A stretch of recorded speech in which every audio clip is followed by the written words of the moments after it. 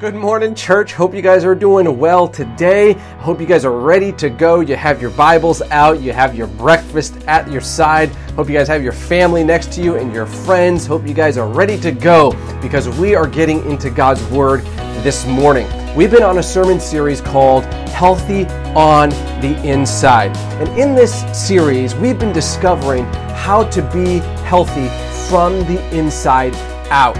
And so in life, we place a lot of emphasis on being healthy physically. So eating right, eating clean, exercising daily, hitting the gym whenever it's open. But we need to be healthy spiritually and emotionally as well. We need to be healthy on the inside. To be truly healthy, we need to be healthy from the inside out, not the outside in. And so today we're continuing our story from the book of 1 Kings chapter 19. And our story is about the prophet Elijah. We talked about him last week. You guys remember this? So last week we saw the prophet Elijah running for his life from the wicked Queen Jezebel. And as he's running for his life, he runs into the wilderness, the middle of nowhere, the desert. And so he was exhausted. He was burnt out and he just collapses in the middle of the desert under a juniper tree. He was exhausted, discouraged, lonely, fearful, anxious, and he was depressed. And so an angel came. You guys remember this? An angel came to Elijah and cooked a meal for him. The chef angel, the angel we're all hoping to meet one day when we meet Jesus in heaven. That angel prepared a meal for Elijah and then sent him on his way a few days later. And Elijah traveled to Mount Horeb. And it's in Mount Horeb that he heard the voice of God on the mountaintop. First, he went to a cave. He found a cave because he was fearful and he was struggling. He was discouraged and he was lonely. He hides in a cave and then he's called up onto a mountaintop. God speaks to him on the mountaintop in a still small voice. And God could see that Elijah didn't just need rest, although Elijah did need rest. Elijah needed something deeper because the story doesn't end at Elijah hearing the voice of God on the mountaintop. Elijah needed to learn how to interpret the situations of his life. The things he was going through and the things he was experiencing, he needed to learn how to correctly interpret the situations of his life. Have you ever noticed how it's easy to misinterpret things in life? We interpret things wrong all the time. So like when a young couple first gets married, one of them will say to another, "Hey, what do you want to eat today?" In the spouse, he or she might respond and say something like, "I'll eat anything." And the spouse who heard this might interpret that as, oh, anything means, well, anything. It doesn't. Anything doesn't mean anything. Anything actually means something very, very specific that you won't guess for at least a half a dozen different times. And so he just misinterprets what anything means. And I'm sorry I'm using the word he there, but that's usually how it goes. He misinterprets what she means when she says, "I'll eat anything." Or it's like a text message. You ever sent the wrong text message to someone? Like you texted it right, but what you sent them was wrong because your phone auto-corrected and misinterpreted what you meant and sent the wrong text. You ever had that happen? I think we've all had this happen to us at least once. And it's usually not a big deal, but there's every once in a while where you send a text, your phone misinterprets it and auto-corrects a word that you didn't mean. And not a good word, not a friendly word, maybe even a 4-letter word. And it's something that you have to hurry up and text that person back and say, "Hey, this wasn't me. This is my phone auto-correcting." And sometimes our phone misinterprets when it auto-corrects. So we misinterpret things all the time. Life is full of misinterpretations, and it's usually not a big deal. But what we're talking about today is how to correctly interpret the situations of our life. This is a big deal. This is a very big deal because this is what Elijah needed to learn. When we left Elijah last week, he had heard the voice of God on the mountaintop. But in verse 14, we see that Elijah was still hurting on the inside. Even though he had met God on the mountaintop, even though he had been fed by an angel, he's still hurting on the inside. So look at verse number 14. 1 Kings chapter 19, verse number 14. And he said, I have been very jealous for the Lord God of hosts, because the children of Israel have forsaken thy covenant, thrown down thine altars, and slain thy prophets with the sword. And I, even I only, am left, and they seek my life to take it away.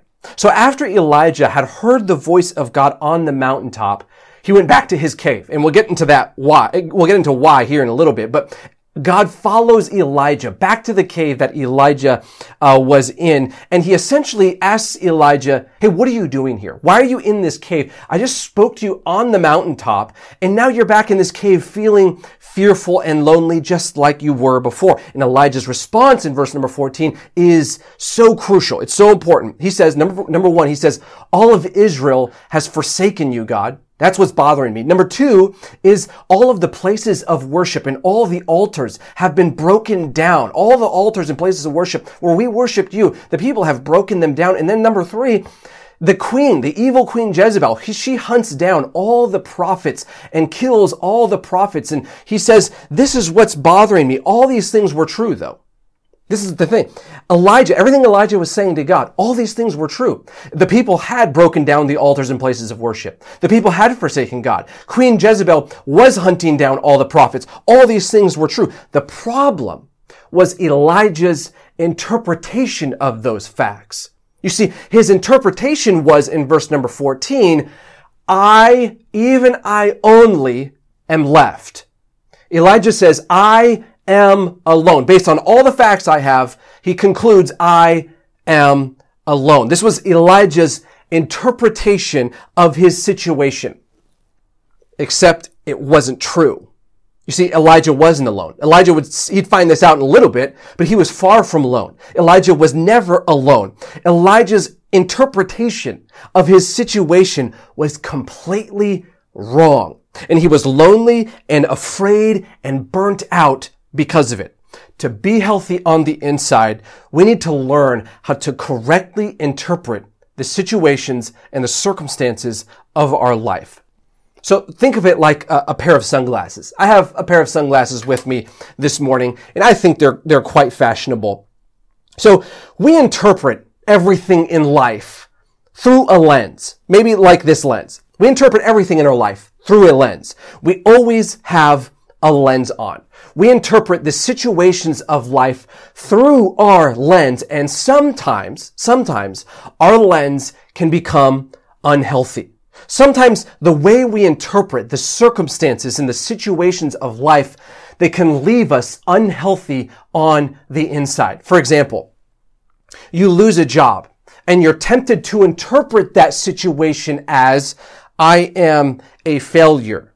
And that becomes how you see yourself and how you see, watch this, similar situations in the future. So a friend or family member leaves you or abandons you. So you interpret that as, I am alone. And that's how you see similar situations. That's how you interpret similar situations. And it's how you start to think about yourself. An unexpected problem hits your life and your lens tells you, I am fearful. And that's how you start to interpret future situations in your life. A situation is out of your control and you interpret that as, I am helpless. That becomes how you see similar situations in your life. And that's how we start to interpret the situations in our life. This is exactly what Elijah was doing. Everything in his life, he was interpreting through the wrong lens. You see, that becomes how we see our life, through the lens of these things. So we start to interpret life and see life through the lens of those things.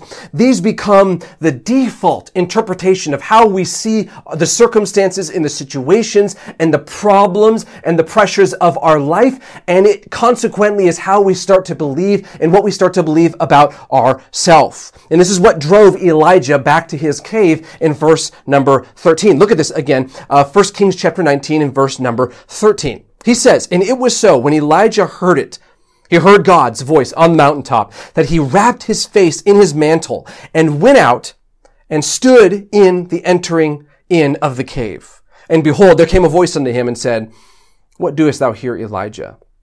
You see, when Elijah first came to the mountain, he hid in fear. He hid in loneliness in that cave. And then Elijah heard the voice of God on the mountaintop. And you would think after hearing the voice of God on the mountaintop, an epic moment, a life-changing moment, you would think that Elijah's outlook and perspective and lens, you would think everything about Elijah's life would change, would be completely altered at this moment. But it isn't. So why did Elijah go back to his cave? What drove Elijah back to his caves? God's voice was right there on the mountaintop with Elijah. Why would he try to escape to his cave instead? Here's why. Because when we have the wrong interpretation of our situation, we will also have the wrong solution to our situation. You see, Elijah was still interpreting his life through the lens of loneliness and fearfulness and helplessness and anxiety. And his solution was to escape to his cave. You see, often we try to cope with the situations of life in the same way Elijah did, escaping them, drowning them out, coping with them, hiding from them. We do this with televisions, with projects, with chores, with working, with spending money, with drinking, with moving. These things we try to drown out our problems with. Except the problem is, these things can never drown out our problems. They can never remove the problems. These things may drown out the problem, and they may allow us to escape like Elijah escaped to his cave. But they don't remove the underlying problem. It does not deal with the lens through which we interpret life. We can escape for a little bit. We can drown out the problems for a little bit, but it doesn't remove the underlying problem. The lens needs to be changed.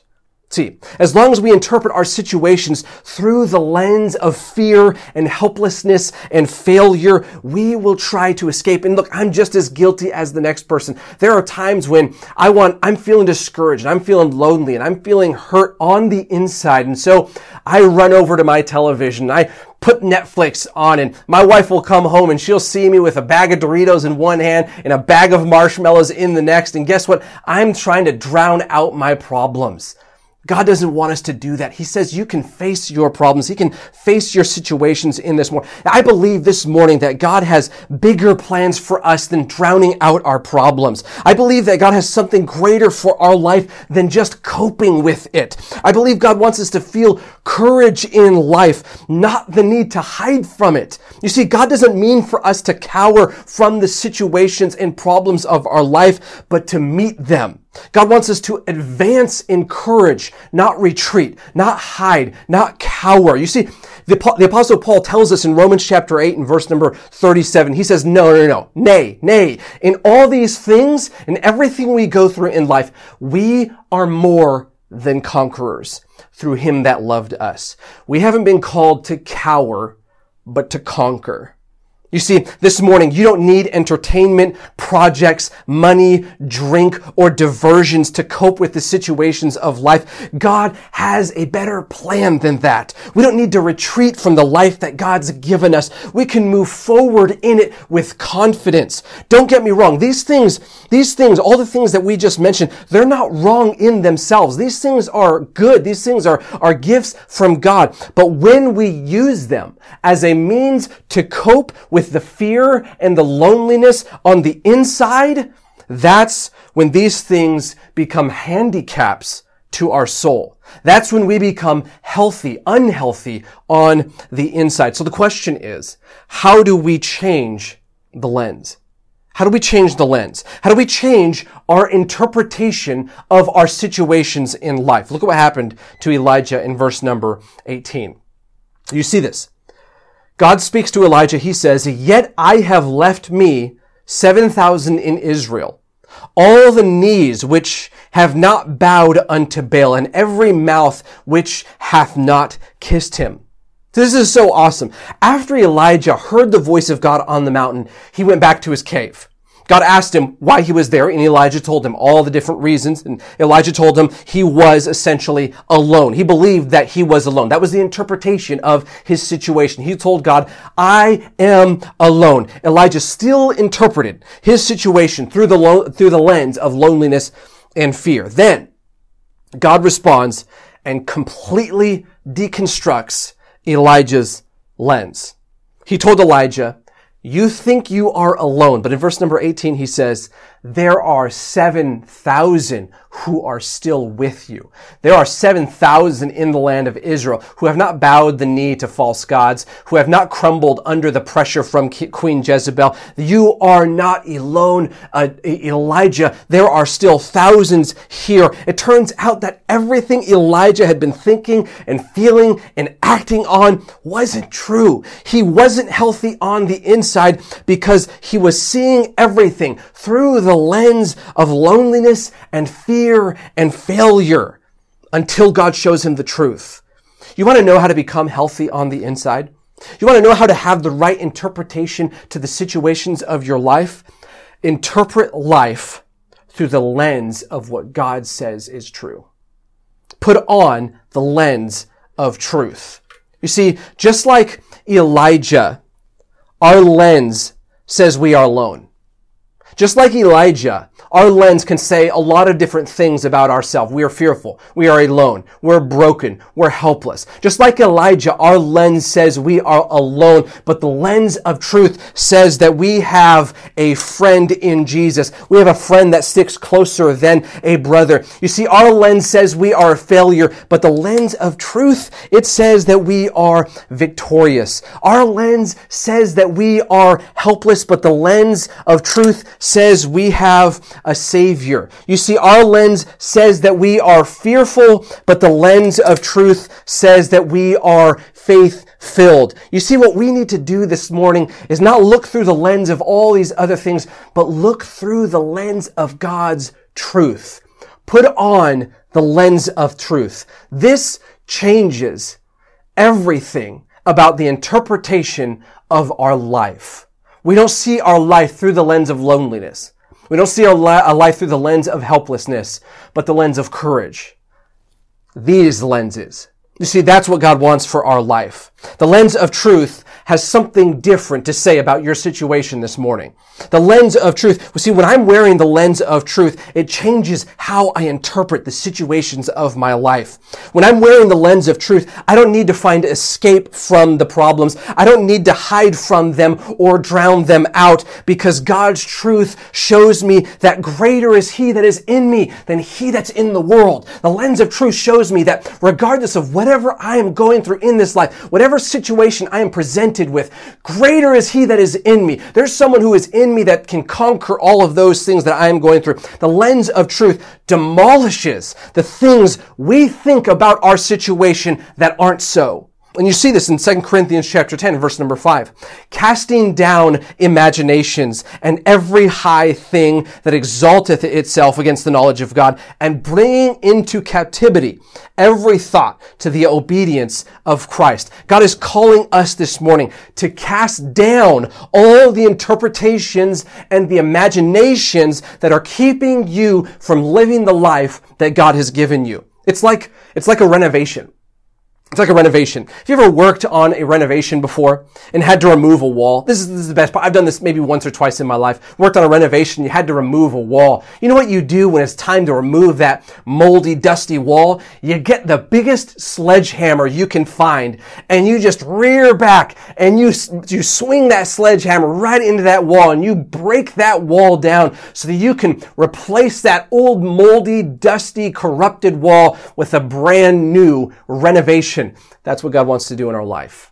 That's what God wants to do in our heart. He wants to break down all the false things we believe about ourselves, all the interpretations that are false, all the imaginations that are false, that we lift up above the truth of God's word. He wants to cast those things down in your heart this morning, and He wants to raise up in its place the lens of truth, the lens of God's truth. God wants us to take a spiritual sledgehammer to the old moldy imaginations and interpretations that hold us down and hold us back and hold us from what God wants for us. Everything we think about ourselves and our situation needs to come under the authority and truth of God. You see this in Philippians chapter 4, verse number 8. Look at this.